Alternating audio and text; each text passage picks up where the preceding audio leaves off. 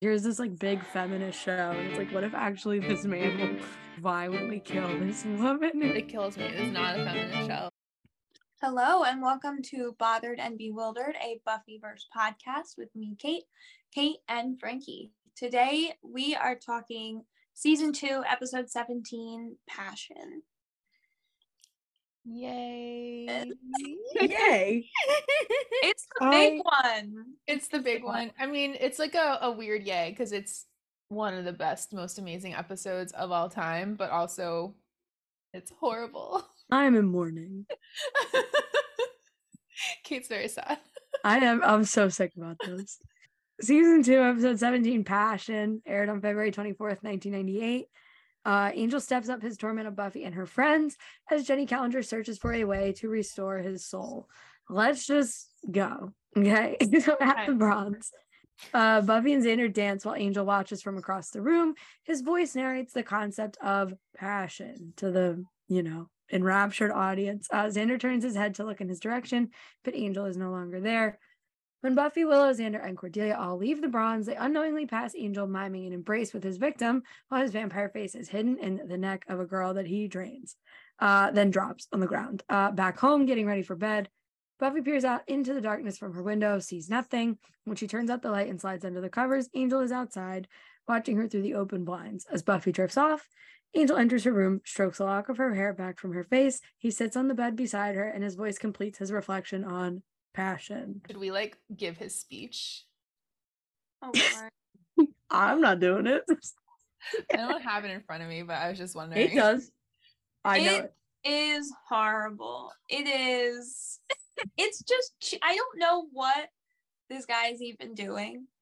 I don't know why he's giving this speech. I don't know what his motivation is to talk about this. I feel like the fact that this is such a different way for them to open the episode, I think that's their signifying of this is, you know what I mean, shit's about to go down. You know how different. You know how in Game of Thrones when the Winds of Winter starts and it's just totally different, that's the episode when the steps blows up, the music is different. Oh my god, the light of the seven, the light of the seven, and you're something different because it's piano. They never use piano. Oh my god, yeah, that's what Angel's passion. No one's talking. Yep. You're something's wrong. Yeah, it just feels really tight. It's the best episode of the show, in my opinion. It's it's the best. It's probably the best. The way that you're grieving Jenny, I grieve Marjorie. Correct. I'm a Marjorie griever myself. Have you seen that woman? Hello? I know. She's amazing. Hello? Anyway. She figured it out too. She was so close to getting out of there. And that's why Cersei was the GOAT. Because she was always one step ahead. And then they killed her with a brick. She needed to stay 2 steps ahead. She was only ever 1 step ahead. And then she would always get fucked because she would forget to look a step ahead of that. Well, she was 1.5 steps ahead, and then she would take a half a step back because her brother would be in the room and she would get horny. So, but that's a podcast for another day. Come find us on our next podcast. Come find us on our next podcast. It's just me yelling about Cersei Lannister, who I love dearly, unfortunately. I love that woman. Oh my god, that is the best comparison ever. That Angel's speech is the light of the seven music. Something's wrong. Yeah, you're this is different. This is messed up. Something's about to go down. Well, it's supposed to be this jarring but he's also constantly pontificating and monologuing when he's about to kill something because he's just a theatrical bitch. As Angelus is cosplaying as Meredith Grey before it was cool, he's saying cringe stuff like passion, it lies in all of us, sleeping, waiting. It's just I don't think it's that cringe. It is. You're giving David Boreanaz way more emoting than he would ever use in this. You're right. He's just passion. It lies in all of us. That's how he says it. And you know what? It didn't deserve anything more than he gave it. So I accept. I don't know what he means. Is he passionate? Angela's passionate? Is he playing on Buffy's passion? I don't think he has passion. I think he's dead inside. That's You what know? I'm saying. Yeah. And I think he's like fascinated by the idea that somebody could have it, you know? And I think that there's this like serial killer aspect to him where he's like, I want to see them like feel. And I want, you know, like he's like poking, like, is it real? Is it alive? Like, I feel like that's because he doesn't have any passion. They rewrote like that opening monologue. Like it's not the same as it was in the original script, but he has a line in it where he says something about like passion is the source of hope and the cause of despair. It's the source of life and the cause of death. So, which honestly, that would have been, I think that would have been better than what we ended up with. No, his passion speech in my mind is iconic. Oh, I Not love it, which is why when Kate's like, "This is so stupid," I'm like, Yeah. "What do you mean?" It can be stupid and iconic. It can be more things than one thing. That's true. You're That's like hello. on this show. Like Correct.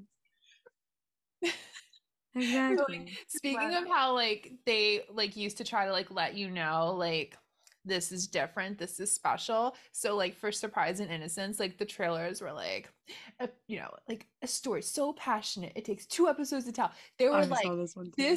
this week, like I forget exactly. They're like things amp up and someone's gonna die. Like they It were literally was like the first of Buffy's friends Yeah. to die or something, so and it's you're- like it's the one that she likes the least. and Right. it's the least important, least build friend. They didn't even put Oz in the episode to make you think like Oh my maybe God. it's that other Yeah. less important person. Because I was thinking too when they're leaving the Bronze and like Xander and Cordelia are like arm in arm and like Buffy and Willow are arm in arm. I'm like, that's so was cute. such But a I was like, sweet wait, moment.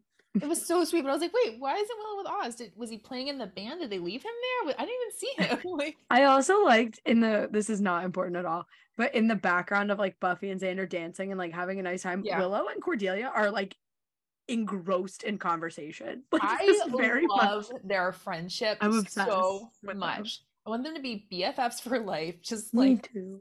yeah, like every week they like go get brunch. I like this is my alternate universe. That's the reality. Yeah, that was so cute. Can we talk about how creepy it is seeing Angel like watching them? And this actually felt like almost identical to when we get introduced to Spike in Mhm. episode 3 because he's like at the Bronze like watching because it's interesting like you would think Buffy having these enemies and being so like I go to the Bronze like because that's literally the only place to go that they would be there way more often like stalking her. Like what do they do? I was gonna say, like they look like they're having a lot of fun for people who should be like worried about what Angelus's next move is. Yeah. And I get it, they're kids, they should be having fun with her. Well, and Buffy needed some fun in her life. Like we've been through Ted, we've been through eggs, like losing her virginity and her boyfriend being a monster, seeing the judge in his face, like a lot's gone down. But yeah, they should be a little more concerned. Yeah, I'm like, you're just hanging out at the Bronze, a place where Angel famously has appeared with you many times, whatever. He's so scary. And Matt Overy, when he touches her face in her room, and I was Oh my like, God. that's crazy. That was like straight Fucking up creepy. Yeah. The only reason, and then yeah, like her, we've like been talking about this off camera, mic, whatever, but like how it's taken them so long to really get on this and be like, hey, this psycho killer who can get into your house might try to get into your house while you're asleep, and they're not doing anything about it. And then beyond that, she's changing and going to bed with her blinds open. I mean, I get it, it's so that we can turn the lights off and then see Angel's silhouette in the window and get a jump scare, but like close your blinds. Like As much as like it's like, why wouldn't you just close your blinds? Like, I love the way that whole thing is shot. yeah, When oh my like gosh. the lights go Yeah. out and he's just there, you're like, what? No, like this is again one of like the million things where you're like, you know what, don't worry about things making sense, it's for the plot and it's fine. But yeah, The next morning, Buffy wakes up to find a parchment envelope on her pillow containing a drawing of herself asleep. At the library before class, Buffy tells Giles about the drawing and asks if there's a spell to reverse Angel's invitation into her house. Leaving the library, when Jonathan and another student arrive to request books, Buffy and the others continue to discuss Angel's intentions. Because Angel has access to her house, even when she's not there, Buffy wants to tell her mother the truth so that she can protect herself until the reversal spell is in place. But Giles vetoes this, urging Buffy not to be goaded by any of Angel's ploys. Angelus, the painter, the artist, this is such a weird detail about Angel here that comes into play several times. Obviously, in this episode. Is artistic Angel. Like he's spouting monologues about passion in the beginning. He's doing art. Yeah, they bully Spike about being like a shitty poet, and like there's Angel with his little like pastel drawing sleeping women. Like, I mean, a freak. It is creepy as hell. Sure. Yeah. Shout out to the first people we've seen try to check out books from the library since Owen. And Xander's whole like, what is this, a Barnes and Noble? And Giles is like, this is the school library. Yes. Like, oh right, I forgot. And then they like he says, since when? They just bounce while they're like, Jonathan's like, wait, what section did you say? They're like, hello. Oh my god. I can't, but it is just, this whole episode hinges on characters being idiots, and not once over the course of 4 episodes thinking, oh yeah, that crazy guy we're really scared of all the time can go places that we are, and we just remembered. And we're gonna make fun of Cordelia for being concerned about her car, but she's as concerned as everyone else should be, but nobody else cares. Yeah. Like, and this is me jumping ahead, but like after like they start to do the spell of like reversing the locks or whatever, like Willow's like on the phone with Giles, like, yeah, it worked, it's fine. He's like, I guess I should do mine next. You guess? Like, and like we know like what's happened. He doesn't know yet, but it just like that's the energy that they've had this entire time. Like, just very like, I guess we should do something about it. And like, I know that we're supposed to have this good mix of drama and comedy, but Xander was pissing me the hell off. I thought he was so funny at this. In the library. I guess because I'm thinking like that, like Buffy's like literally like, hi, my psycho killer ex-boyfriend snuck into my bedroom last night while I was asleep and watched me and drew a picture of me and left it for me. And Xander's just like, like he has to do that, or we're watching way too serious of a show. Like, it's all on purpose. Yeah. We're supposed to be like, well, look at this fucking nudge. And then at the end, he like finally, obviously I'm jumping ahead, but like he's the one who sort of breaks and is like, I fucking hated Angel the whole time. So I actually don't care what happens. And I should have said I told you so before. And I'm like, honestly, I see where he's coming from, but I see where he's coming from, except for the fact that the reason he hated Angel in the first place is because he liked Buffy, and not because he was actually looking at him and going like, you're a vampire and you're very dangerous. There is only one person who gets credit for that, and her name is Kendra. Facts. We love Miss Kendra. Group, we would have saved ourselves a lot of trouble. Kendra the Scooby would have been so slay. Kendra as a Scooby. No, they would just all been real mean to her. Probably true. Microaggressions would have been too much. Like, she would have quit after like a week. If they could have just like not had her have the weird, slightly accent. Yeah, accent. But because Kendra's right. Kendra's right, like the way Xander's right. But Kendra's right for the right reasons. Kendra's right because she's the Slayer and Angel is a vampire. Like, yes, that's correct. She,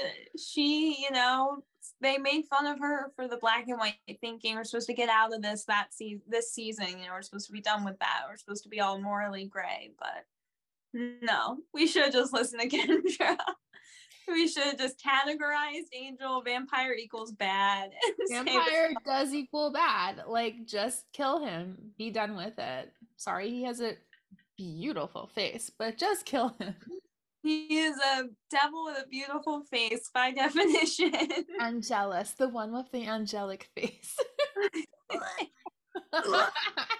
Anyway. In Miss Calendar's computer class, Jenny asks Willow to cover for her if she happens to be late the next morning. Willow, stoked to be part of the whole thing. But then Buffy arrives to pick Willow up from class. Then Jenny and Giles have a moment alone for the first time in a while. Hearing that Giles seeks a spell to revoke a vampire's invitation, Jenny gives him a book that she's pretty sure he doesn't have. She then takes the opportunity to explain to him that she was raised by the people who Angel hurt the most. And she lied to Giles and Buffy because she thought it was the right thing to do. She didn't know that she would fall in love with Giles. And she goes on to say that she wants to make everything up to him. But Giles replies that he's not the one that Jenny needs to make it up to. These two kill me. Like, I'm just so hurt the entire time. Like, this is one of this whole episode is very well performed all around. Oh, it's but so there's so much good. There's so many well delivered lines just in this one moment, especially because there's so little. We see so little of Jenny that for her to have this like long of a scene where she actually talks for most of it and not Giles is for her to say the first thing that I ever learned was my duty to my family. And you would think that the man who chose his sacred duty and was sort of born into it might be a little understanding of these, which is why I think they're so interesting and why it's such a fucking waste to kill her here, because she's really the only person who like understands his kind of thing. Like Buffy just like woke up with superpowers one day because somebody else died. Like Giles had to like choose to continue this like destiny of his, and so did she in a way. Like she's an adult. If she really didn't want to do it anymore, if she didn't feel a sense of duty, she probably could just stop, but she felt a sense of duty to her family and this thing that she was born into. But when she says I didn't, my intention was never to fall in love with you, and she's like, oh, is it too late to take that back? And he gets really quiet and he's like, do you want to? Tears. I'm crying. They just fuck me up so bad. But Willow's so funny at the beginning. Like this is such a good little moment that I just hate that she fucking dies. I hate it so much. Yeah. Like I get it. It's very impactful. It's a turning point. It's a cool thing, but it fucking sucks so bad. Yeah. It's definitely like in reading that they were supposed to kill Oz, even though their excuse for not wanting to kill Oz was that they'd have more to do with him. We all know that won't happen ever because they never really gave him anything to do. But I do feel like it's more impactful to use Giles and his rage later in the episode than it would have been to have Willow. Like I just don't think Willow's there yet, and Giles is. There's a reason why this is super like close to what happens at the end of season 6 in that way of like here's Giles at rock bottom and then Willow will hit rock bottom. Like we don't know that Willow yet, that has the knowledge and the power and the rage and the love.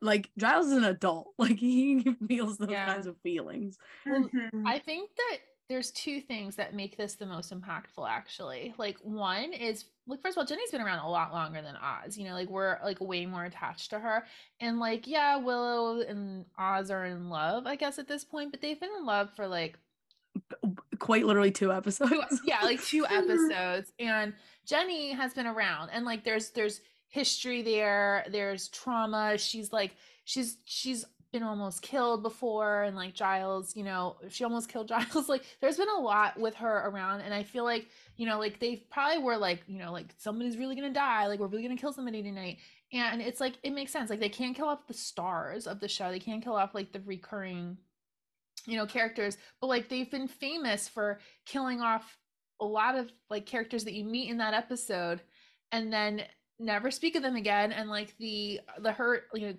R.I.P. Jesse, who like was he even real? your best friend your entire life. Okay.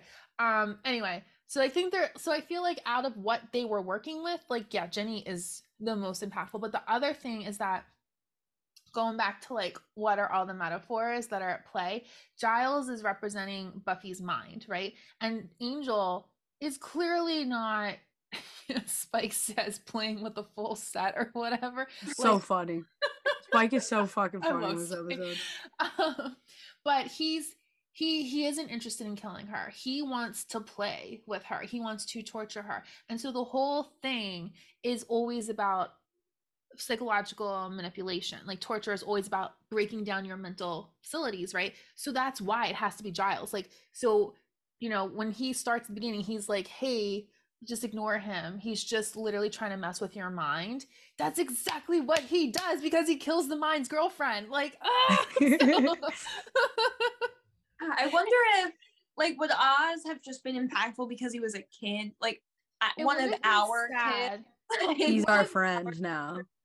Or I don't know if we would have had like a Giles sad father figure moment. No, because all that would have happened is Willow would have been really upset and Buffy would have comforted Willow, and that would have been very much like what happened in Prophecy Girl, where she walked into the AV lounge and all the guys were dead and she was really sad about it. Like, we've been there, we've already done this. We've already done it. That's true. Yeah, we would just been like, Willow's sad in her room. Right. And now I'm empowered.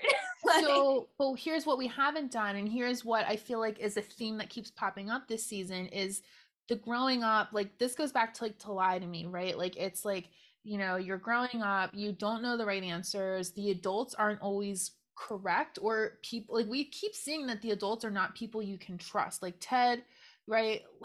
I will always come back to Ted. A quarter in the jar. Fucking Ted. And so, like, so far, Giles has been level-headed, right? Something horrible goes down, you go to Giles. He's going to stay chill. He's going to do research. He's going to figure it out. He's going to watch your back, right? And now Giles is going off the rails, taking all his weapons and like poof, he comes in like throwing everything at Angel, and he's like out of his mind. That's so scary for Buffy, because she's literally watching her father figure, like the only consistent protector in her life, especially like considering the trauma of like her dad and her don't seem to have like, I mean, she did spend the summer with him like before this season started, which feels like so long ago. 17 episodes ago. 17 episodes ago. Her and her dad were hanging out. But like, essentially, but we're meant later on to be like, he's just like a deadbeat dad who like vanished. So like, we'll just go with that. Like, she lost her dad, she lost her boyfriend, and now her like father figure is like literally throwing himself over the edge. And like, that's so scary for her, because like, who is she, like, when jumping ahead, like, yeah, you can't leave me, but like, yeah. So I can't imagine this being like any more impactful than it being somebody that meant something like that to Giles. Like, it had to be Giles that got affected. I mean, could you imagine if, I guess, like this, so Oz was on the table, like, could they have considered Cordelia? I also was thinking that. Like, I'm kind of shocked that wasn't on the table, because I think that would have been really, even in terms of the metaphor, like, her heart like fucked Xander up real bad. That would have fucked Xander up. It would have upset the heart, which is what, but again, if we're going for the psychological torture of it all, it makes sense for it to be there. And we also have to go for the who is recurring and who is regular, and who's in the credits. People not in the credits that matter, and it's Jenny and Oz. Like, that's kind of all we got.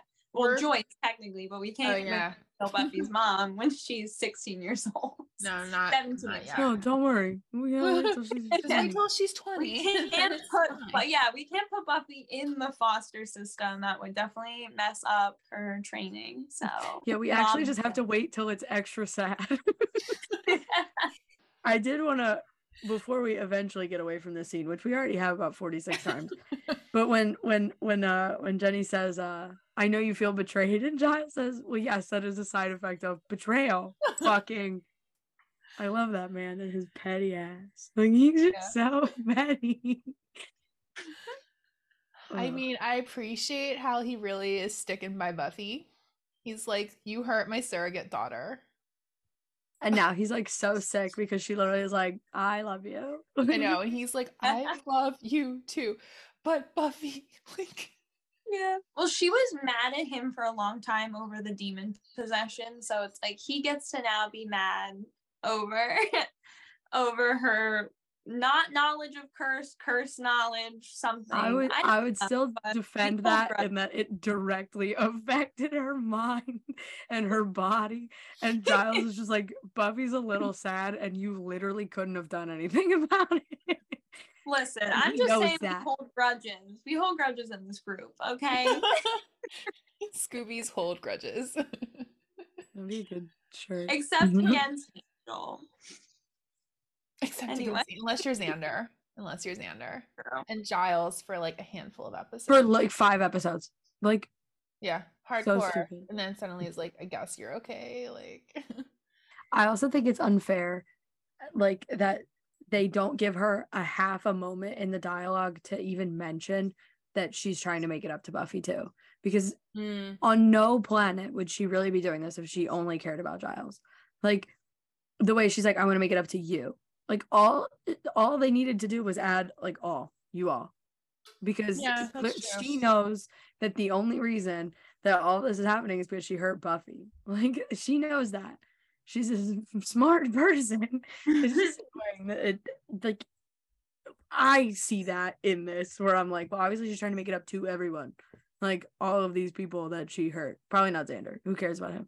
But, like, Cordelia's not bothered. Like, yeah. Over dinner that night, Joyce asks Buffy to tell her what's wrong. Buffy decides to give her a sanitized version of her trouble with Angel. Her mom then says, don't tell me. He's changed. He's not the same guy you fell for. And Buffy agrees. Buffy further explains that she'll talk to Angel if he shows up, but that Joyce shouldn't invite him in the house. That night, Willow talks on the phone to Buffy as they get ready for bed. She putters around the room, puts fish food in her fish tank, and then notices a parchment envelope on her bed. She picks it up and opens it. The phone drops from her shoulder, and she pulls out a long string threaded with all of the fish from her fish tank. Willow spends the remainder of the night clutching a very sharp steak at Buffy's in her bed, with garlic ropes adorning the bed frame. Buffy tells Willow that she can't stop wanting to turn to Angel whenever there's a crisis and acknowledges that this Angel is completely different from the one she knew. Willow replies, well, sort of, except you're still the only thing he thinks about.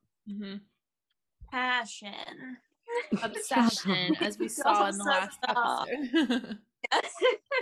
It's obsession. I thought the fish thing was kind of funny. It felt like a bit. I'm sorry to those fish. R.I.P. to the fish, but I thought that was a little funny. It's visually satisfying, you know, to see her like on the other side of like the fish tank and like lifting the fish up, and like the way that the phone drops off her shoulder. It's very satisfying and it's very creepy. Like I like it. But then on the other hand, you killed her fish. Right? Yeah, that's what I mean. Like, he's like the scariest, torturous murderer ever. Why and he not went into her room and picked out her fish one by one and put them on a little string. And then left them in an envelope. At least like leave them in the bed or I know, something. so we had to like dry them out first. Yeah, no, we have to keep seeing the visual of the envelopes so that we know what the envelopes look like. Like that's 100% why. Willow's also a tiny little baby, and that's definitely why he did it. Because if Willow had just been in her room, he probably would have just fucking killed her. But she wasn't home, so he killed Willow's her. a tiny little baby, so he started off with like baby murder, like killing her. Yeah, he killed her out of respect for her. No, I think not out of respect. Why I think did that was Willow because it would make her sad. Why did Willow get like a creepy sketch of her asleep? Is he only capable of one sketch a night? Like what? Like the fish. You know how long it would have taken to dry out each fish, and then put like a little needle thread through them? Also, she's just getting ready to go to bed, and I'm just gonna go out on a limb here and say Willow Rosenberg goes to bed around 10. So like. When did he do this? And how long did it take to dry out the fish? Did he blow dry them? Maybe he snuck into her bath. Maybe she has an ensuite bathroom and he snuck in. And then tried them. The dry fish. This is the thing. Are her parents out of town? don't pay I don't- attention. We We've don't, they already don't pay attention to her. No, because she's like, I gotta go sleep at Buffy's house. Meanwhile, this murderer can still get into your house and go kill your parents.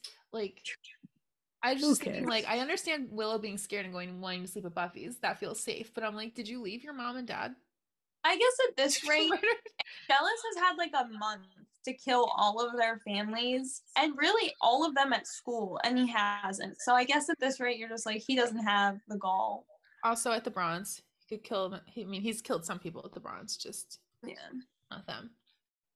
So again, we really needed to get to work. I wish he would have been. I know we had to build the tension for this episode, but we really could have used some more of these scary antics the last few episodes, because it did just start to get silly that it took this long to get here. Yeah. And also I think too, you almost like forget like, oh yeah, he's like a huge threat, because we just went from like phases and okay, like I guess wait, phases, bothered, bewildered. Mm-hmm. Were those the last two after? Yes. Okay, so in a way it's only really been like It hasn't been that long. 2 It weeks, does feel like maybe. longer. It feels like months have gone by since Angel turned. What? So I guess he did. We had the judge, so I guess he did try to end all humanity.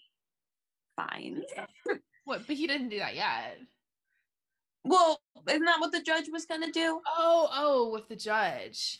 Yeah, and then I guess yeah, like maybe after the judge, he was like, I don't know, his balls hurt. He had to like sit down for a while. In phases, he killed that girl. He did. Okay, Yeah. he did, and he did And come then- after Buffy, Yeah. but he got Xander by accident, and Drusilla was like spelled hexed to like be in love with Xander. So funny. Very funny. So I guess it just feels like ages, but it actually has not been. It could even have only been wait, so Bother Bewilder takes place on Valentine's Day. Okay, hold It on. made a lot of sense for this one to take place on Valentine's Day. It would have. Okay, but now here's what I'm like where I'm thinking is, was phases a week before Valentine's Day? And then when is Buffy's birthday canon? January 19th. January 19th. Mm-hmm. Capricorn, cusp, Aquarius. Okay, That would be so January 19th. so it's been over a month since he turned. And he's been really slacking on the whole torture department thus far. I don't know. I guess, yeah. It's been a month. And he It's just been- remembered to get into Buffy's and Willow's house. He just forgot he used Willow to like stalk that kid until recently. He was like, oh yeah, I've been there. Should go check it out. Kill her. His whole thing has never been, and very quickly will I end my problem and go after my target. Because we know that he could. He doesn't want to. But like That's the whole thing. Spike's whole thing in this episode is like, can you just fucking kill the Slayer? And that's been his whole thing since he turned back to Angelus. He's like, okay, so kill the Slayer. And he's I'm like, not no. saying he has to kill the Slayer, but I'm saying like he should be killing at least one of her friends a week. Let's be real. well, you know what? I'm actually kind of wondering if he's scared of her. Maybe. Because like when she goes after him at the end, he literally has to get out of it by going like, you're gonna watch your old man burn. Like he can't even finish her, like, you know, in that moment. So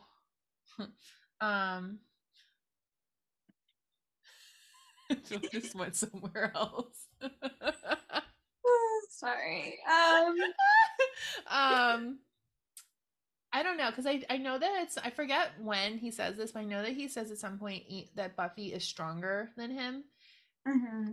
Like he is actually outmatched by Buffy, but then that means that he would be doubling down on his efforts to like throw her off. Like he says, like, just give me the night.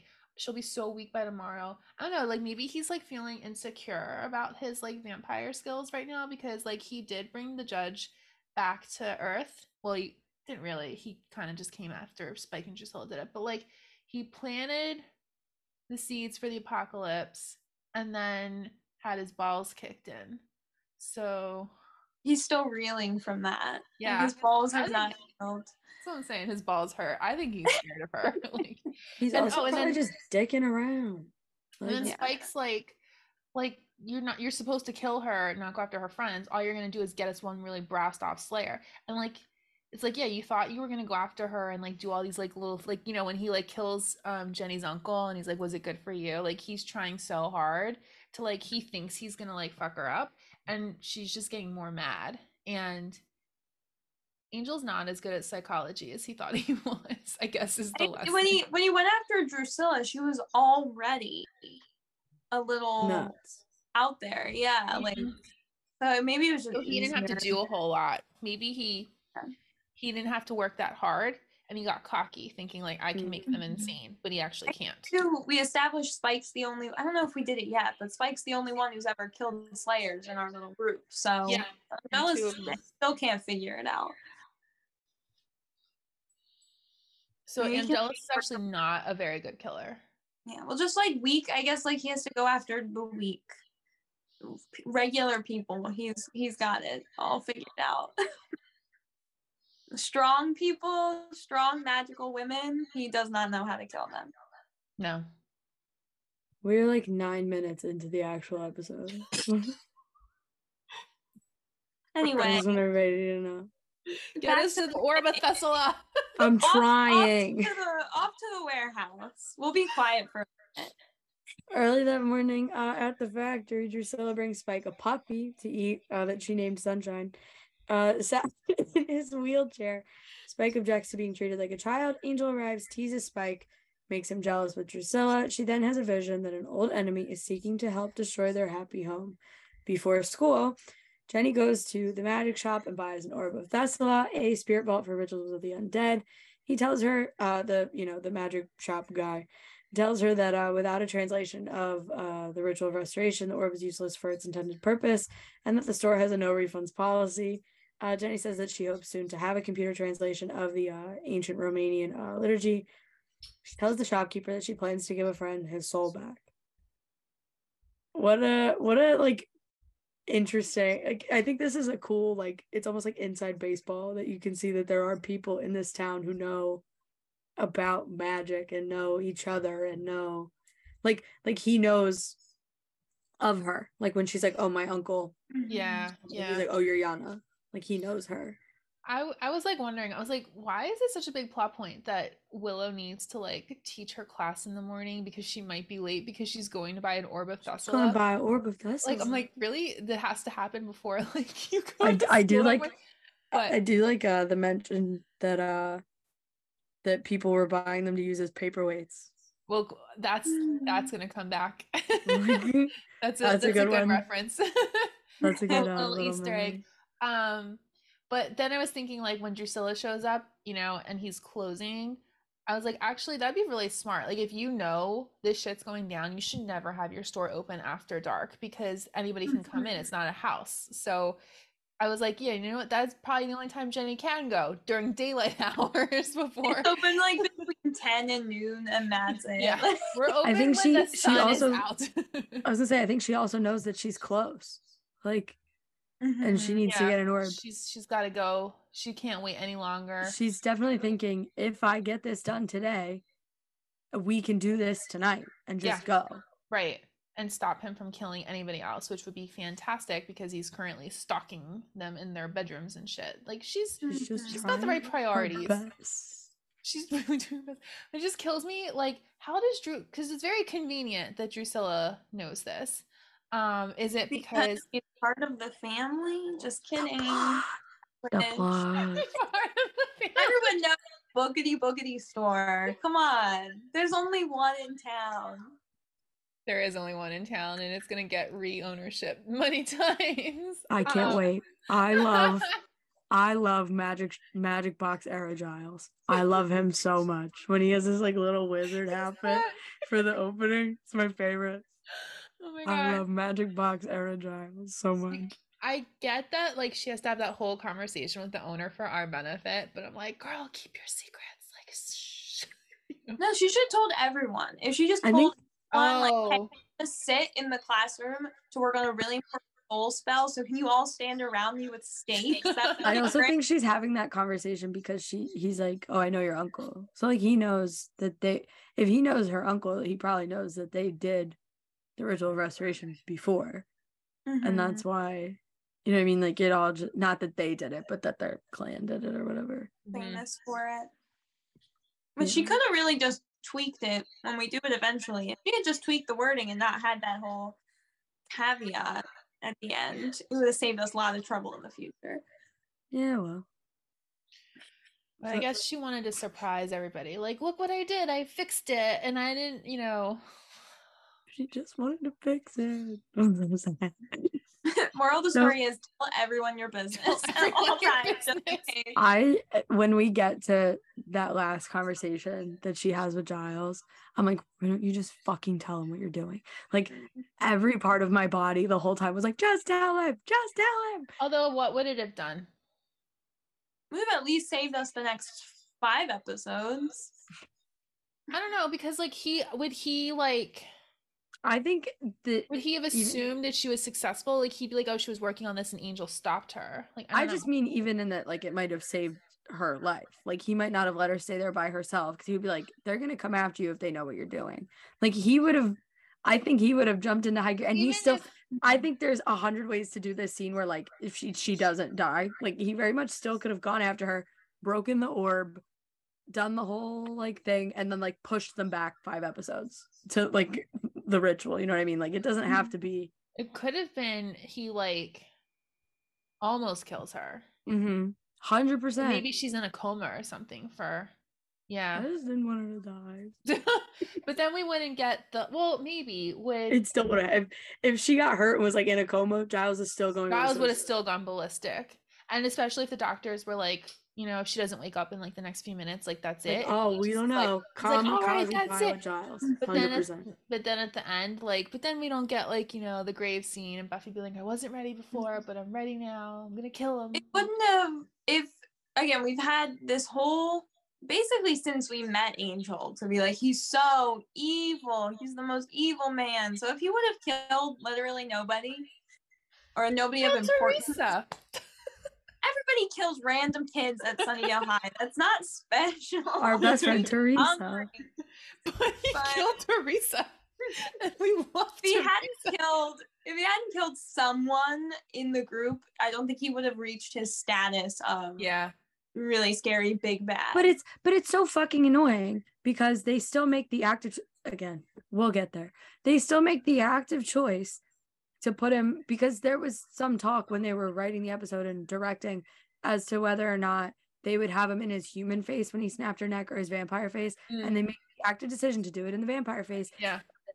We can separate that from the Angel that we will continue to know and love after this. That we can still divorce that version of Angel from Angelus. We couldn't see him do like a really gruesome as his human face. No. Right.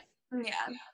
And it was, I don't know if, I know they didn't want to have him bite her because we didn't want to think she was a vampire, but I wonder if it was very purposeful because he could have choked her, but they chose to have it be very quick and done with and not have her suffering and, you know, suffocating or something. Which is so not his yeah, like this is honestly like a mercy kill. Like I feel like other than I wonder chasing.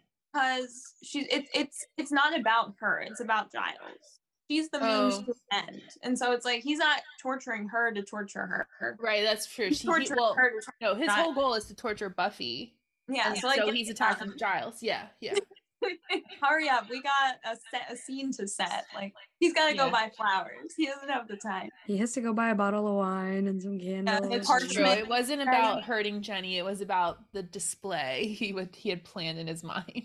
And he probably thinks he hurt her enough by like busting her computer. Anyway, so at school, Willow and Buffy meet up with Xander. Willow is really excited to go teach class. She's ready to leave, but she's a little disappointed to catch sight of Miss Calendar arriving on time after all. Buffy leaves Xander as well and hurries to confront Jenny before she can get to class. Jenny starts to apologize, but Buffy stops her. She explains that she doesn't want Giles to be lonely and tells Jenny that Giles misses her. Buffy then rushes and finds Giles passing out flyers in the lounge area. Cordelia joins them. Both girls are relieved to hear that he's found a simple spell, common ingredients, that will revoke a vampire's invitation into anywhere that it is performed. After school, Buffy and Cordelia help perform the protection spell in Willow's room. They find another parchment envelope on Willow's bed with a drawing of Joyce asleep. I like this little moment between Buffy and Jenny, because you almost see this like little moment where Buffy almost says like, I don't want you to, like, there's a really good moment in Sarah Michelle Gellar's face there where she almost is like ready to say like, it's fine, like, I get what you did and it's fine, but she makes the choice not to and makes it about Giles, which I think is well done. But and it makes that last part with them at the end really kind of like cathartic and cool, but also like when she's at the grave, it's like you could have told her that you weren't mad at her anymore, that you didn't want it to happen, but you were still mad. Like, I get it. I don't know. Again, I'm just sad. It felt like one of those reminders that she's a kid. Mm-hmm. And they're trying to have a very serious conversation. She's like, I know you feel really bad. She's like, yeah. And she's like, good, bye. Go talk to Giles. I don't care. And it just felt very like, okay, she's still a kid despite everything. Have to mention extremely funny Cordelia moment here where she was like, I made my grandmother switch cars with me. You rather Angel killed your grandma? So funny. Cordelia's just gotta live. She's just gotta live her life. Like, yeah. So back at the Summers residence, Joyce pulls into the driveway to find Angel waiting for her in the front yard. He tells her that he can't forget Buffy. Joyce has to talk to her for him, and he can't live without her. As Joyce tries to get her key in the front door, Angel adds, I haven't been able to sleep since the night we made love. As Buffy's mother stares up at him, the door opens and she rushes inside. Angel starts to follow but pulls up short. Unable to cross the threshold, Buffy and Willow appear at the stairs. Willow's chanting the final words of the reversal spell. Buffy says, sorry, Angel, change the locks, before closing the door again. So good. Quickly. Fuck this guy. I know. Joyce alone. He's really turned on that creepy old boyfriend at your front door so well. Like, he was killing You have to talk to her for me, please. Oh my god. The second he shows up, it's just like, get out, call 911, except he's a vampire. He wanted to call 911. She was about to call 911. She was about, and makes me so sad that it was 1998 because she does not have a cell phone, and she's like trying so hard to like get in and like use her key, and like I'm like, Buffy, her you 90 know keys. her file. She's got gallery keys, she's got car keys, like she's, I don't know, a lot of keys. Like, Buffy, my girl, you know that your psycho ex-boyfriend is targeting people in your life to kill them, and you lock the front door when you know he can get in. Either the door should just be unlocked, like, you know what I mean, like, it's just so your mom can get in fast. No, you almost got your mom killed. Like, locking the door like that many times. Yeah. Many times. Yeah. That line about sleeping with since we daughter. made love. Trash. It's giving Scott Foley's character on Scandal. Every time he wanted to piss off Olivia's dad, would just be like, so anyway, I banged your He'd daughter. be like, when I fucked your daughter, like, straight up. That Like, shit was on, I mean, he didn't say fuck. It was on like 9 o'clock on ABC, but it still was pretty racy for me. That I will never understand how that show was on regular ass television. It was just like anytime they wanted to piss that man off. I think literally the president of the United States did it as well on that show. They would both just be like, so I'm banging your daughter this week. Try to beat me wild up. program. Yeah. So Angel invented that. Gross. Okay. So when Giles finds Jenny staying late at the school, she quickly clears her computer screen before he can see her special project. She tells him what Buffy said to her earlier that day, and Giles, while affected by that statement, knowing that he does miss Jenny, deems Buffy a meddlesome girl. When Jenny explains that she needs to work a little while longer, but that she may have good news later, Giles invites her over to his place after that he's finished. After sunset, Drusilla, still carrying the puppy, pays a visit to the magic shop guy to ask what he and the mean teacher talked about. This final moment between Jenny and Giles has absolutely ruined me forever, and I hate this show, and I didn't want to do this. I'm so sad by just the like when I was talking about the way that they cut that original like version of the Angel monologue where he's talking about like passion is like something about hope, like how it's like there's just this like moment of hope that it's all gonna come back together here, and obviously it doesn't, but it was so close. Like we almost got Jenny and Giles having a wild night of passionate sex, getting back together, Angel regaining his soul so that he can never have sex again, but be happy with Buffy in a much less complicated way than he will be after she sends him to hell and he actually does murder Jenny. Yeah, we could have had it all. Drusilla, unfortunately funny. Drusilla's hilarious. Drusilla with this dog is so funny to me. I wish that Sunshine was in every episode. This is such a choice. What you and the mean teacher talk about? Again, sir, if we learn anything from this episode, everyone who knows about vampires and then does nothing to save themselves, carry a cross. Why were you still there? Have holy water. Why were you open?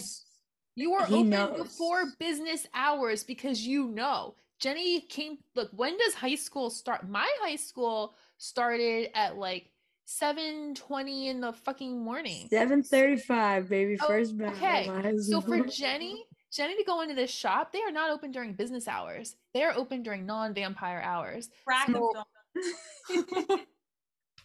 He should have gone out of there, locked up. It clearly looks like he knows. Oh, he knows either who she is. Yes, or what I always thought that like he like was like you are like Drusilla. He like that's Drusilla. Yeah, he knows something. He had her like immediately like, yep, I know exactly who you are. I know your entire history. I've studied you. I've read about you. I've probably run into you at like a party. Like, get out of there. Yeah. Everyone, including Jenny in 2 minutes, should realize that when you're in public, you are in danger. And you should danger, girl. Go home. Giles starts that fucking line. That scene with "You're here late." You love her. Tell her to go home, bitch. It's dark. Go home. Giles shouldn't even have been there. No one should be there. Nobody. Ever. Stop doing work at school after hours. The vampires can get in. It's free for all. Go home. Go home. Giles should have been prioritizing cleansing his home or whatever before the sun went down. Right. Ridiculous. Ugh.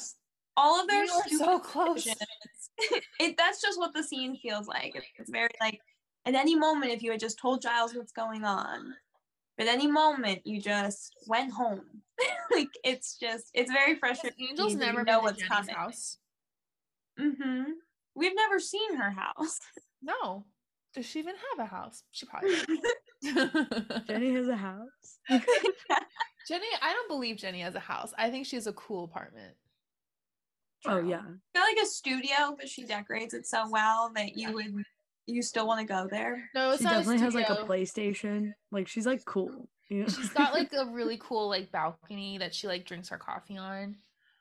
I like totally can see this. All right, let's fucking do it.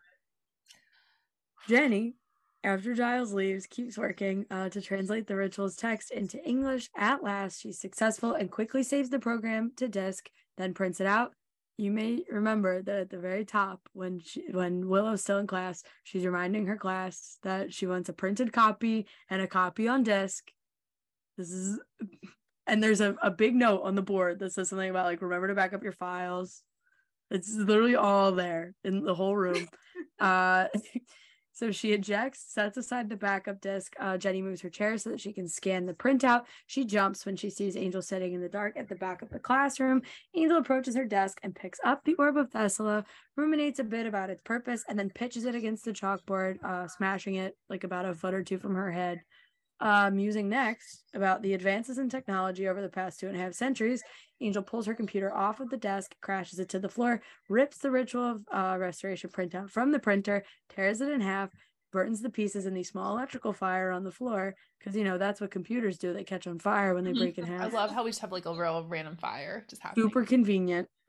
Finding the door behind her desk is locked. Jenny tries to dart past Angel to the room's other door, but he catches her and throws her through it. She scrambles up and runs. Jenny searches for a way out, but she finds all the doors in this wing are locked. She flees while Angel looks after her. Jenny slams the door in his face and rams him with a cleaning cart. Reaching the floor above, Jenny looks for her pursuer behind her when she runs directly into Angel's grasp in front of that big, beautiful window. He's laughing. He holds her head and tells her, "Sorry, Jenny, this is where you get off," and snaps her neck. Wow. Wow. It is a legitimately terrifying scene. Like, it's so I've seen this so many times in my life. It scares me and gives me chills every single time. Like, the way he's chasing her, the look on his face, the sounds he's making, the way it's so dark, the way that there's just this like the music, like everything is just so terrifying. And she's so close, because at the end it looks like she's going in the opposite direction. Like, I don't know where the hell he went. He like doubled back or like knew some other, like, I don't know what. Like, how did he get where he is from where she was? It doesn't Maybe make he any jumped sense. over. Maybe like it seems to like he's doing the, like, this is very much the horror movie, chase, except that those guys are always walking, and he's giving that energy of like, I am Michael Myers, just like walking, and I'm gonna get He's you. like power walking. Yeah, but he's also running, and he's I'm got like, the jacket kind of and his flowing. jacket's like flowing out behind him, and he's like his growl sound, which is terrifying. Billowy coat, king of Billowy pain. coat, yeah. I'm like, is he actually capable of going like a lot? Like, we don't really establish like vampire speed in this the way that I feel like it gets established in like Twilight. Everything else. Yeah, like everything else. Like, I would think vampires are fast, but like there's literally never like vampires are super fast runners. Like, they just seem like regular runners, or I don't know. I guess it's like particularly athletic, but not anything mystical. Right. So, and Jenny is like in heels. I know. She's on computers, so she's not athletic. Like, well, she had adrenaline. Probably was just power walking after her. Yeah, because I almost feel like he was. I almost feel like he was like fucking with her, like, yeah, I'm coming, like he's really like looks like he's going for her, but like he must have had some stored up speed that he just like used at the last second. Like, all right, I've teased her enough. Like, and yeah, I think we'll later establish that they can jump real high or jump off of stuff. Maybe he like ran and jumped up the stairs or something. Remember when Buffy jumped over the fence at the school in the first episode and never jumped again? Levitated over it. Oh wait, and then she jumps up in like the alley when she meets Angel. Yeah. She does a lot of jumping in the pilot, and then we like leave that behind. I guess it was too complicated to like film jumping. I don't know. I guess, we were talking about the implied sexual tension. Yes. This is where you get off.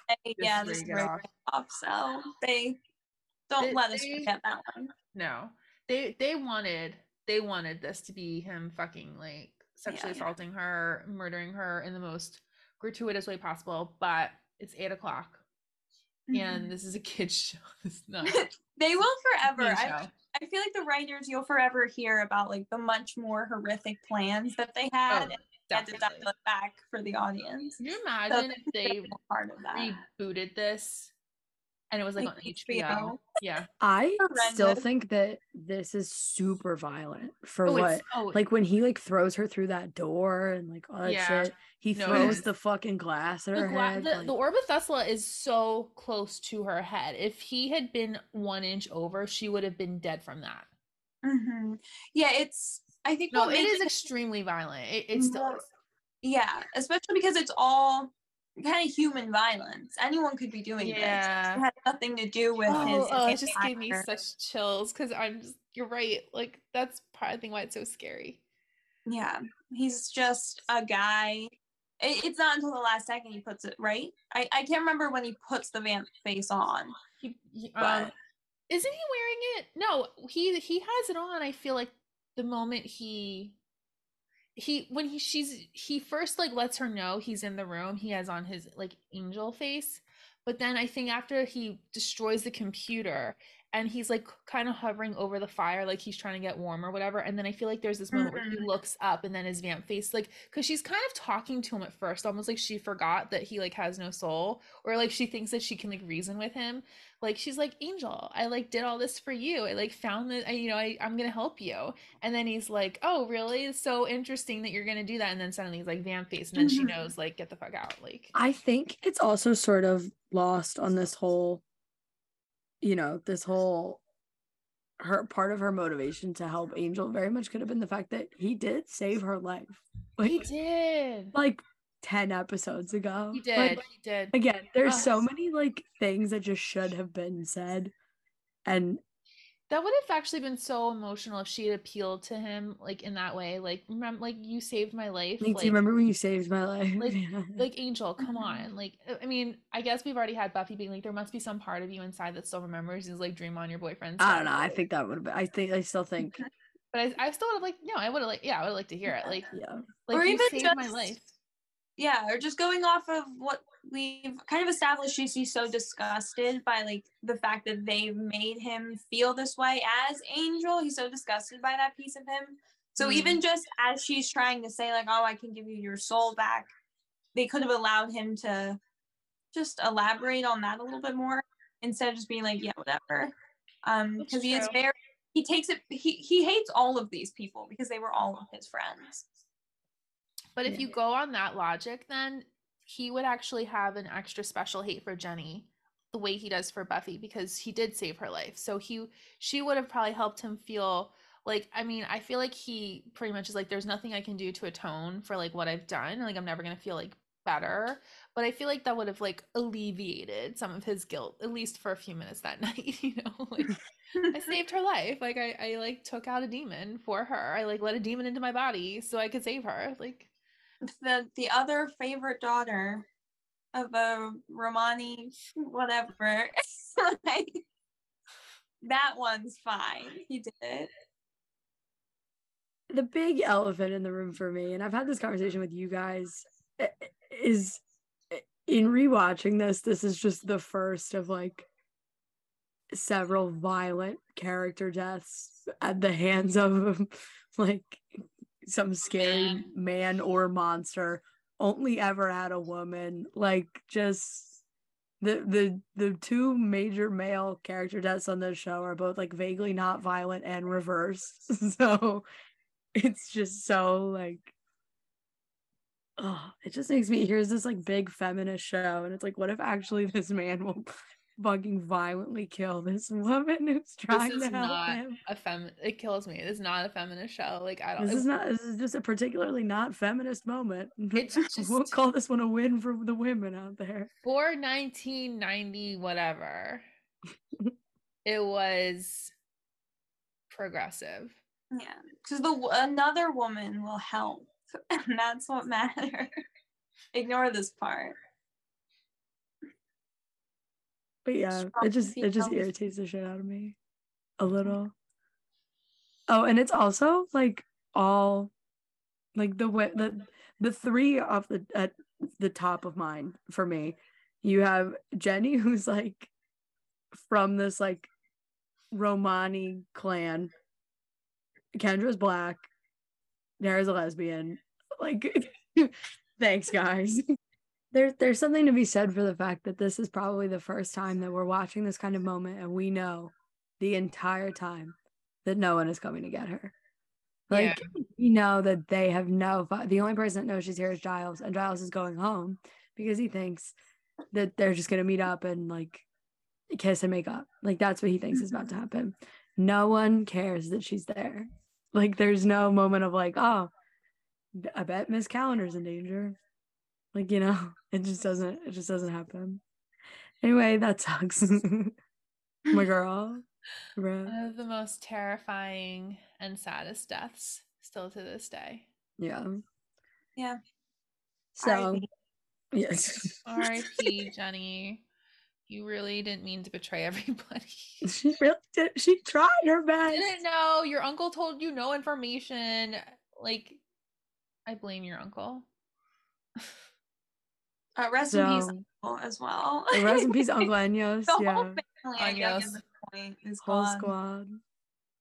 So yeah, at the Summers residence, Giles, who obviously doesn't know anything that just happened yet, stops by to get the spell book to protect his own apartment and learns from Willow that Buffy is upstairs with her mom discussing the news that Angel and Buffy had slept together. Giles wonders if he should intervene on Buffy's behalf.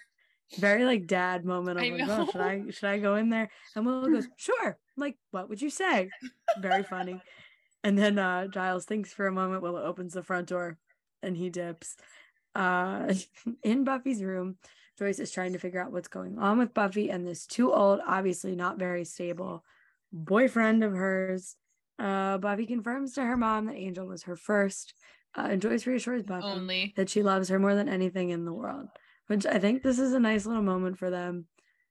This is, and I feel like there's something very significant here because so we have to go back to like innocence and surprise, and like bring in like the whole like id, ego, super ego metaphor that's been happening like underlying the whole season. So Drusilla's the id, right, which is like Buffy's just like raging desire for Angel, which we saw how that went down. Spike is the ego, which we kind of see it's starting to like perk up like a little bit. Like he's still in his wheelchair, but he's like starting to like speak out. Like he's not just like watching, you know, Drusilla and Angel, like he's actually like verbally like speaking out against it. So like you can see he's kind of getting ready to make his move, but like not yet. And then super ego is Joyce. And so when we had the judge episode, right, she kind of like kicked him. And so the whole like fan theory is that the judge kind of burned out like her judgment, you know, like the part of her that would have like been reasonable, like, you know, like after you guys almost were like annihilated by the judge, and also he's assembled, go back to tell your friends, you know, like what the hell happened, instead of them thinking all night that you guys are dead and then having sex and then, you know, actually losing Angel's soul. But you didn't know that was going to happen. And so now when after they have this conversation and Buffy's like in agreement with her, she's like, you know, you're right, like he was completely unstable, he was the wrong choice, like I fucked up. Like she like completely is doing that.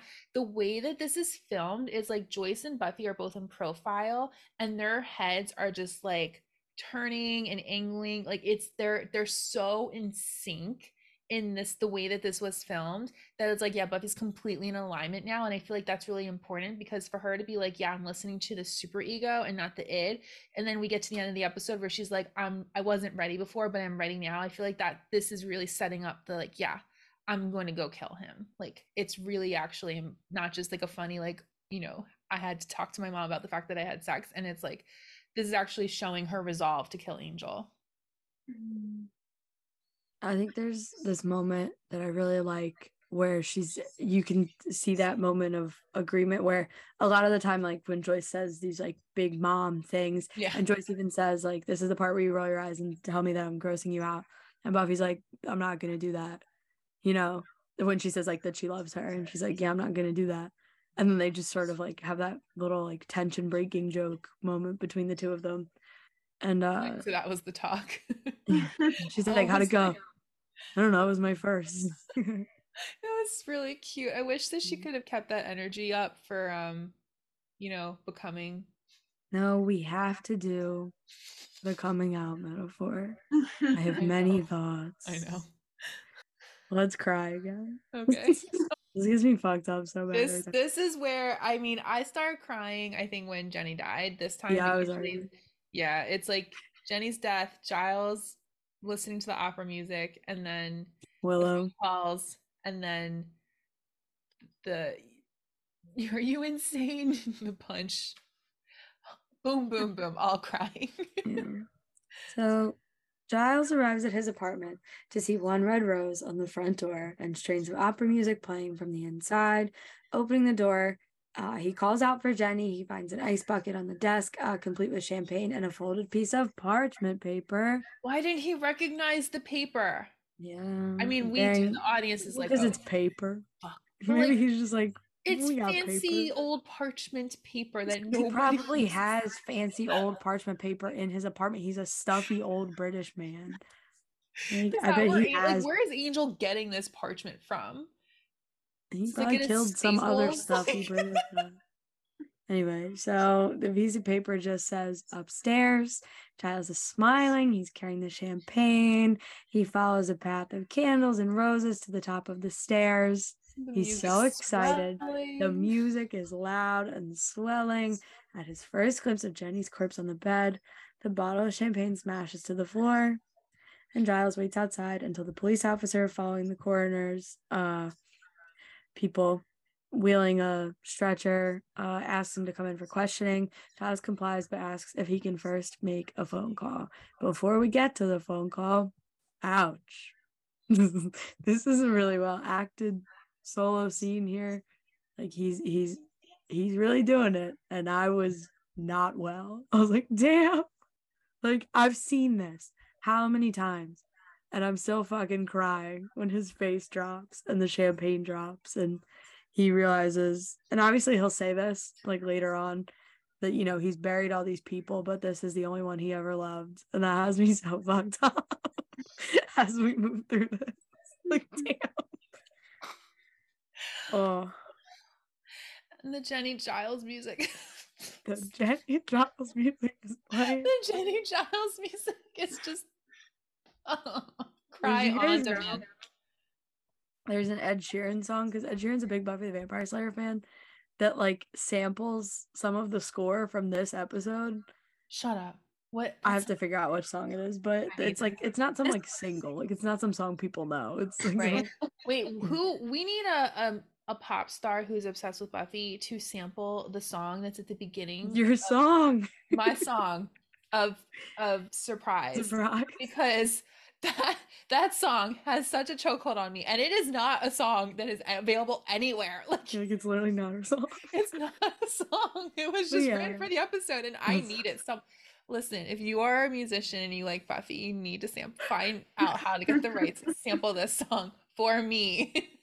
They do. I'm not even gonna try to say this because I don't know Italian, but the song that is records from La Boheme, where it's like the Act 1 finale, they are in love moment, which, you know, fucked me up, right? Because it's like very much he thinks that's where they're at, you know, is that this is gonna be their romantic moment. But also a little part of me was like, he should have known that Jenny Calendar does not know La Boheme. No, yeah, she definitely did. I believe I think she would. She definitely would just like probably pretend to be like, what the fuck is this, and just like fuck with him, but she's like a woman of culture. She's slay. But she is, but she's also like very modern. Like if she's gonna do this very traditional thing and she's gonna put like this opera music on and have like the roses and the wine out, then I would expect that she's up there in like a dominatrix. It was 100%. First of all, you're definitely correct. Yeah, you're absolutely correct. I'm sure it was like his CD. Oh yeah. Mm-hmm. I'm sure it was his record, as I think they showed. Oh my god, the fact that like Angel like knew he had that album, or like did he like go through? Like this is why Angel was like a record? No, like maybe this is why Angel was not killing people, because he was really busy like scoping out Giles' house, like looking through his record collection. And then he had to like find like how do you set to the track like right there and then, and like time it so that Giles walks in right when this like the lyrics are here. Honestly, and you know what? Rent is based off of La Boheme, and Rent existed in 1998. Jenny probably seen Rent. She went like deep into the Rent lore, found out it was based on La Boheme. Was Rent only on Broadway? Was like, could she have seen it in California? She's been to New York, probably. She's probably has like a friend in New York that she stayed with. It had definitely been on tour by then. We don't know when she like came to America, even because her uncle had like a whole accent. We don't know her life. The Jenny backstory was made up and shoehorned in, and we know nothing about her, and it's fine. Me making things up too. Like she probably knows Rent. She's heard of Rent. Like I feel like that would be like a thing, like an argument that they would have. Like she would be like looking through his records and be like, "Oh, like La Boheme, like Rent." And he'd be like, "What the fuck is Rent?" Like that's like yeah. Or he like wouldn't believe that it was based on. Like he would be like, "No. It's based off of this." Really, she'd be like, no, it's rent. It's rent for me. I don't want to hear it. But instead, she's a corpse. Cool, we gotta talk about more sad shit. Speaking of her being a corpse, So anyway, Angel lurks outside of Buffy's house, his voice continuing to talk about passion. As the phone rings, Angel watches Buffy answer and sink to the floor. He watches Willow take the phone, listen to what Giles has to say, and burst into tears. Smiling, Angel slips back into the night. He's so excited. He's pumped. He's stoked. He's like, look what I did. I did Mhm. that. Like, Joyce is comforting Willow because Buffy's on the floor and Willow's the one on the phone. Having just missed Giles at the police station, Cordelia and Xander drive to Buffy's house, where Buffy and Willow wait outside for them, worried. The four of them all drive to Giles' apartment. Meanwhile, Giles has gone back to his apartment to arm himself, but before the others can get there, he's out and away, leaving behind Angel's drawing of Jenny dead on his bed. Piecing together evidence of Angel's setup and Giles' intent, the four Scoobies argue about what they should do. Xander endorses Giles' plan to follow Angel to the factory, but Buffy knows that seeking revenge will only get Giles killed. Like we said about 14 times already, the second those two girlies start crying, I'm gone. yeah, I'm out. See ya. Good night.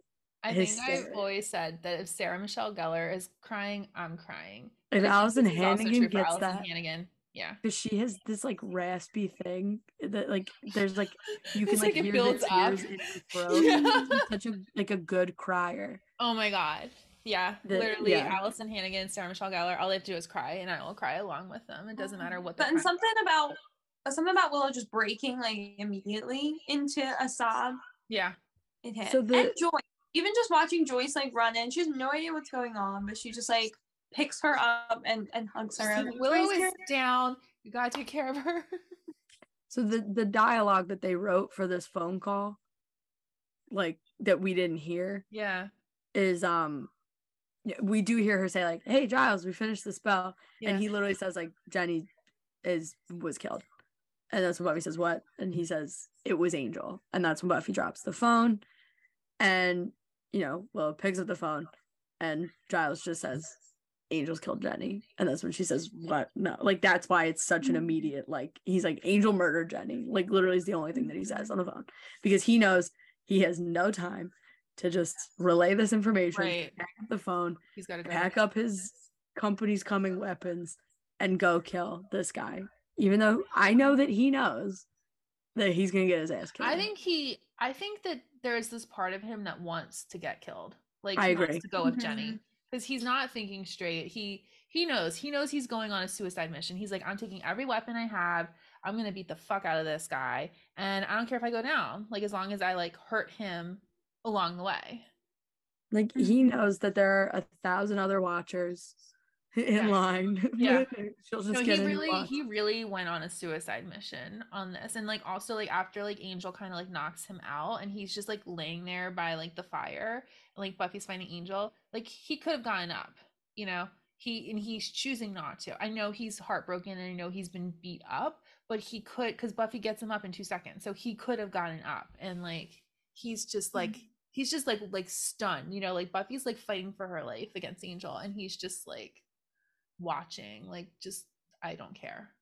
So near the I think Cordelia, like when they're in the car and Cordelia's like, "Yeah, of course I'll drive you to Giles' house." Like Cordelia, they're all having this like weird experience together. Cordelia's great here though. I'm obsessed with the dynamic of the four of them from the moment that they get the news. Like Xander, other than being like, I hated him first, like shut up.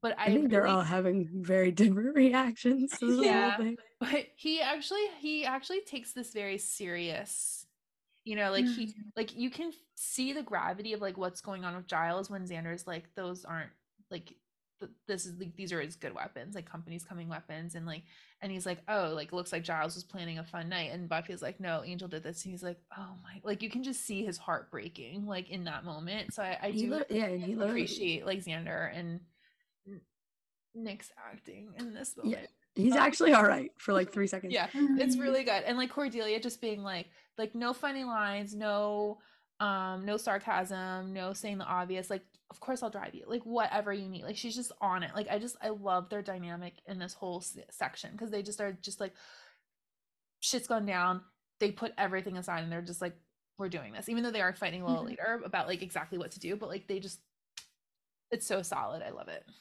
Yeah, and it is Sandra, as we said, right for the wrong reasons. Yep. But someone did need to say it. Somebody We had the moment Buffy and Giles, where Buffy's, really upset that she didn't kill Angel initially and kind of ran off and just kicked him in the balls.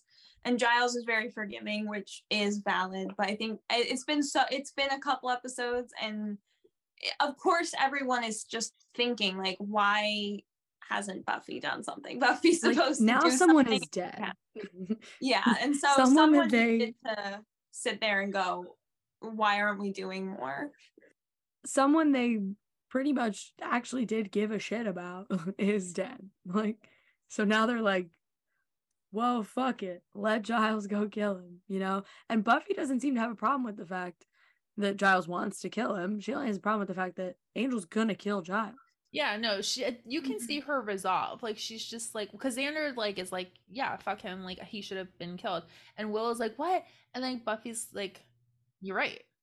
And it bugs me that Willow's like, huh? Because if any of them should have been like, well, I mean, it's the person who's hysterically crying that their favorite teacher just got murdered by their friend. I wonder though if like there's this part of Willow, because Willow's supposed to be Buffy's spirit, right? That's still clinging on to like the Angel that we knew, and like separating the fact that like Angel and Angelus are not the same person. And I think she especially has to be cautious of this because Oz is a werewolf. I think it also has to do with the fact that obviously we know now that she will eventually go through with the ritual of restoration. That if she didn't believe that that was a possibility, that they could separate the two things, that she never would have gone through with it. Which is why, when we get there, it's a whole thing. I do think it's interesting. There is that sort of like hope for Angel up until this moment. Whereas as the audience, we were watching like, oh, we could have had it. The orb was right there and it's gone. And so the hope is sort of lost as far as we know. It's just very interesting to think like they don't know that. This whole time they did not know there was an option to get Angel back, but we are just now deciding like we're ready. Minus Willow, she is not. And she even mentioned earlier she sees the like parallels between Angel and Angelus, as she mentions when they're together, and she's talking about how he's still obsessed with her. And so it is an interesting dynamic where it's like we all kind of lose hope together, even though we're on different pages as an audience. So at the factory, upon receiving the news of what's just happened, Spike states that an incredibly brassed-off Slayer will inevitably seek bloody retribution, reminding him that Jenny was trying to restore Angel's soul. Drusilla tries to defend Angel's actions, but Spike claims that he actually prefers the old Buffy-whipped Angel to this new near-suicidal version. Like he's trying to get himself killed. Just as Angel finishes saying, "Don't worry, Roller Boy, I've got everything under control," there's a crash, and the dining room table erupts in flames. The three vampires sort of recoil, move to escape the fire. At the foot of the catwalk stairs, Angel suddenly jerks in surprise and tears a crossbow bolt from his shoulder, tossing his now empty crossbow aside. Giles stalks the length of the room, lights a baseball bat as he passes the flaming table, and while Spike and Drusilla look on, uses it to deliver several blows to Angel. When Giles raises the torch for an overhead chop, Angel grabs him by the throat and lifts him from the floor. This is when Buffy enters the fray. Her first rush breaks Giles free of Angel's grasp, sends him crashing backward. Spike and Drusilla get the hell out, as they should. This is funny to me. Then Spike is like, I love Drusilla is very good with her exit plans. She's like, see ya. Like, Drusilla is, at the end of the day, wants to live. She might be nuts, but in a cartoon when like the legs are gone already, but like that's Drusilla every time. So Spike knows what her priorities are. Because Drusilla's ready to help him. Yeah. Drusilla and Spike's like, you can't rewrite until he taps you in. Yeah. Right. So funny. Like this idiot. I was just lecturing him. We're He's like, no. I'm trying to see something. Yeah, I forgot that she does initially go in, and then it's like, and then he's like, okay. let's go. Yeah. Then And I So- do love that she listens. Like their dynamic is so funny. Because half this episode she's walking all over him. He's like, let's just leave. And she's like, you know what? Good point. Let's get out of here. I think she's having hot girl February with Angel. She's having slut girl February. With Hot Angel. vampire slut vampire February with Angel, but at the end of the day she knows who's going to like keep her alive and take care of her for eternity, and that is Spike. But Spike has done nothing but love her. I know. Angel at one time tortured her ass, and she knows that deep down. She's like, well, if he's gonna get his ass beat, he's gonna get his ass beat, and I'm gonna go over there, save my puppy, and leave. So Buffy chases Angel up onto the catwalk, like above the thing, gets the upper hand over him and thrashes him with that rope, which was pretty lit, until he asks if she's just gonna let her old man burn. Buffy looks down and notices a pretty seemingly unconscious Giles surrounded by flame. As Angel boosts her over the rail and makes his own escape, Buffy jumps down, brings Giles to, and half carries him from the building. Outside, Giles screams at her, "Why did you come here? This wasn't your fight." Buffy punches him in the face, shouting, "Are you trying to get yourself killed?" She follows him down to kneel on the ground and hug him. They're both crying, and she tells him, "You can't leave me. I can't do this alone." I'm like gonna cry now.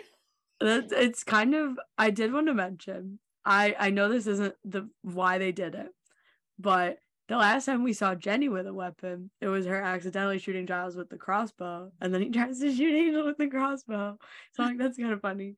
I just remembered that. But yeah, this is like such a cathartic little, like, we have to have this moment of, you cannot leave me alone. But now he's been left alone after she went on that whole thing to Jenny about like, well, I don't want him to be lonely. I don't want anybody to be lonely. Well, now he's lonely forever. Because she was left alone. I don't care. I'm sad. I hate this episode. It's so good. I did not remember. I think I remembered that she's gonna punch him, but I did not remember that he like shoves her. Like he is so mad that he like shoves her away. Like if she was a regular girl, she'd probably be on the ground. Like, she is super strong and could take it, but like, he like wants her I think away. he really didn't care if he lived or died in that moment at all. Like, the fact that like I get like this is personal to Giles, but like I mean, Angel like set Jenny up in his house. Like it is fucking personal. But like this is Buffy's fight. This is Buffy's fight. Like that she forgot to bring a steak too, because she could have killed Angel for like 5 minutes straight, and yet he ran away again, as they always do. You need him for the finale. Yep. All right. It's plot. As they always get away. They get away with everything for the plot. It's for the plot. It's for the sake of the plot. It's like, you know, like on a bride's, like a wedding day, I was like, it's for the brides, it's for the plot. Like everything is for the plot.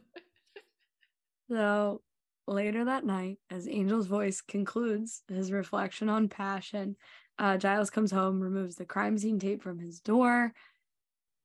That someday, definitely not the next day, because that's not how quick funerals go. Giles and Buffy stand beside a fresh grave. The headstone reads Jennifer Calendar. Buffy apologizes for not being able to kill Angel when she had the chance. She adds, "I wasn't ready, but I think I finally am. I can't hold on to the past anymore. Angel is gone, and nothing's ever going to bring him back." But obviously, as she's saying all of this, we see Willow come to stand in front of Jenny's desk. She announces to the class that in Miss Calendar's absence, she's been temporarily assigned to teach. Willow sets her books onto the desk, and Jenny's backup floppy disk slides, falling in between the desk and the filing cabinet. This scene at the grave, I hate thinking about it. When he literally says, "In my years as a watcher, I've buried a lot of people, and Jenny's the only one I ever loved." And it's the Jenny Giles music playing. The Jenny Giles music. Side note, her name wasn't even Jenny. So how was her fake name Jennifer? Her name is Yana. Like, why? Yeah. And I know they must have guessed. They must have been guessing her. Who made that? Did Giles? her blank ass gravestone. Who did this? Who I ordered guess this? her whole family, I guess, is dead, right? Because we decided she's the last descendant, which means like she doesn't have a parent. I No. would be willing to Mom. think that even if they're not all dead, that once the uncle got killed, they probably blamed her and they were like, yeah, fuck you. Like, And I don't think they would know her name. I feel like only the uncle No, used they it to definitely- her. So they just like took her fake driver's license and was like, this is probably fine. yeah, they definitely don't know her name is Yana, but This that also feels very much like the dream Buffy has in Surprise, where she's at the funeral. Like I was so struck by, I didn't remember that dream. yeah. And then when we watched that, I was thinking, wow, the next time we're in the graveyard is Jenny's, I wouldn't even say it's a funeral because it's probably the end of the funeral, like everyone's left and they're still there. Like they probably had a little funeral and like Willow and Xander and everybody else were there, but yeah. I mean, I think in the dream she's at Angel's funeral, or the Mhm. funeral for his soul, but Yeah. it definitely feels like very foreshadowy of like in Jenny's is next, like because she's the only one there, so or the only one there that's significant. I think this last moment of Willow coming into the room is super significant because this is our like real, from here, like we're about to move into the next phase of Willow, like as a developing character. So this is kind of cool that like the only person we really knew that knew anything about magic was Jenny. So now it's like, here's Willow stepping into her place to teach her class. And obviously she's going to take her place and do the spell at the end of the season. And then she's going to learn to do magic. And that's going to be her, I don't want to say her purpose, because that's not, I mean, that's what she thinks of it as like she learned how to do something for them. But yeah, it's necessary. It's a cool moment for her. Yeah. The child labor is necessary for her even finding anything that she will then find the floppy disk and do all. Like do they not have substitute teachers? Like they're so all bugs. Bizarre that they're like, oh, they're all bugs. It's so true. And then we have floppy disk. The utmost importance. An entire like series hinges on a single yellow floppy disk. Yellow floppy disk. That floppy disk falling in the desk. That and the moment when Juliet wakes up in the Claire Danes Leonardo DiCaprio version and says nothing while Romeo takes the poison are the two things in media that have stressed me out the most in my life. Oh my God. Speak. He's drinking the poison because he thinks you're dead. And that floppy disk. Oh. I'm just thinking about so many, like, how do you trigger a millennial Buffy fan? Just show them a yellow floppy disk. They're gone. That's all you gotta do.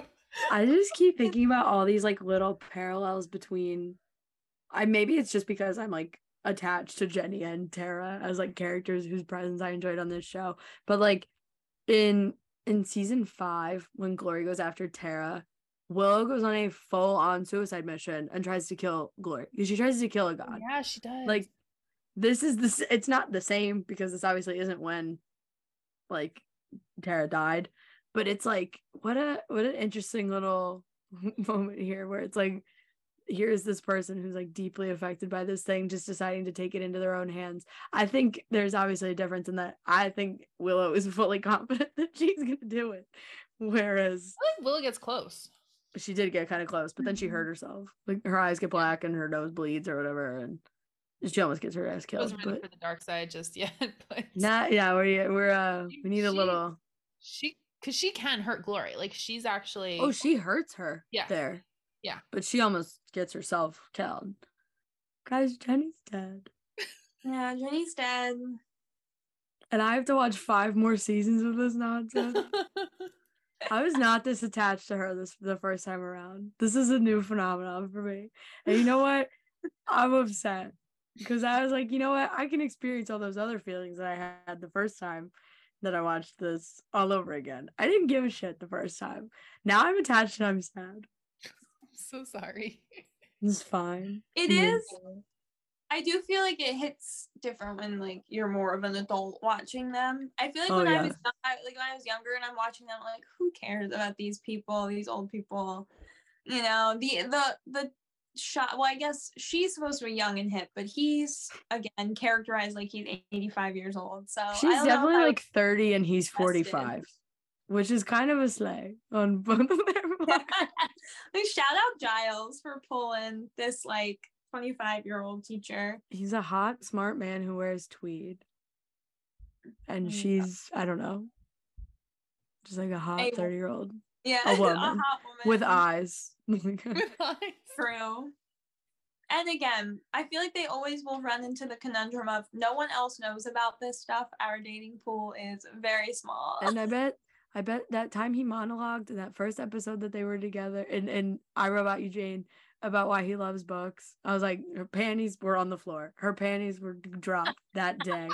She was like, that's my man. That's why her piercing fell off. Her I'm still 100% certain that was a belly button ring, but she was just like trying to tell that man it was like a clit piercing. Like, that's not where I dangle it from. And he was like, what? It was definitely a belly button ring.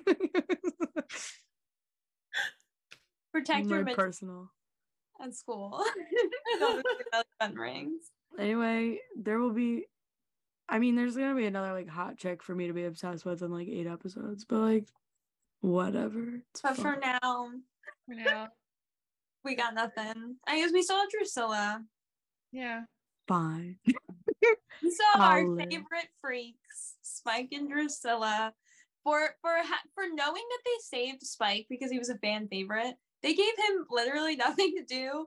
And I'm just excited for the episode where he gets to do something because he really actually just stands up, like, yeah, because he's literally just sitting there, a little emasculated for like a minute an episode. I'm like, I hope we saved him for a reason. When Angel told him that he would call him if he needed a really good parking spot, what an insane line of dialogue in this episode. Anyway, we need to wrap this up because this has been 2 hours and I'm going to shoot myself when I edit it. Anyway, passion. If you would like to stay engaged with us, you can follow us on all social media at BBBuffyPod. You can also chat with us in the Fable app. Just check our link in the description. And if you enjoyed this, recommend it to a friend who needs to back up their files, at least in the cloud. Stay safe out there. I'm so sad.